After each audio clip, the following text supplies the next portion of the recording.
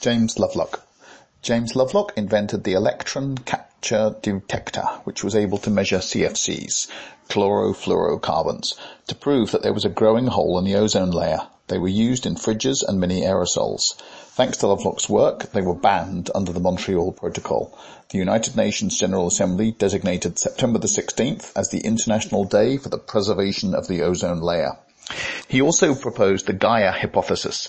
This theory claims that the biosphere and the physical components of the Earth consciously form a complex, self-regulating entity that maintains the climatic and biogeochemical conditions on Earth. He is in favour of geoengineering and nuclear power. During the Second World War, he worked on ways of shielding soldiers from burns. Lovelock refused to use the shaved and anaesthetised rabbits that were used as burn victims and exposed his own skin to heat radiation instead.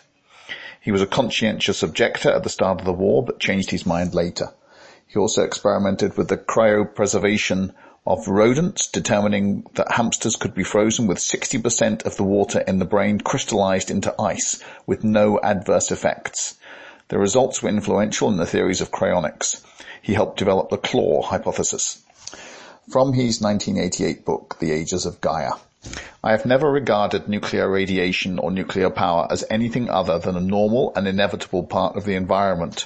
Our prokaryotic forebears evolved on a planet-sized lump of fallout from a star-sized nuclear explosion, a supernova that synthesized the elements that go to make our planet and ourselves. From The Revenge of Gaia. A television interviewer once asked me, "But what about nuclear waste? Will it not poison the whole biosphere and persist for millions of years?" I knew this to be a nightmare fantasy, wholly without substance in the real world. One of the striking things about places heavily contaminated by radioactive nuclides is the richness of their wildlife. This is true of the land around Chernobyl, the bomb test sites of the Pacific, and areas near the United States Savannah River nuclear weapons plant of the Second World War.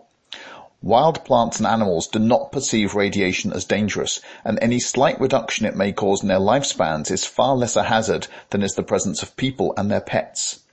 I find it sad, but all too human, that there are vast bureaucracies concerned about nuclear waste, huge organizations devoted to decommissioning power stations, but nothing comparable to deal with that truly malign waste, carbon dioxide.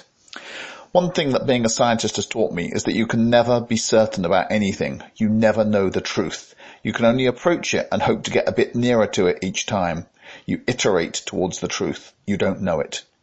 In 2019, Lovelock said he thought difficulties in getting nuclear power going again were due to propaganda, that the coal and oil business fight like mad to tell bad stories about nuclear, and that the Greens played along with it.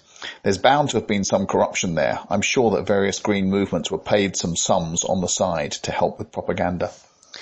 Here he's questioning what universities are for.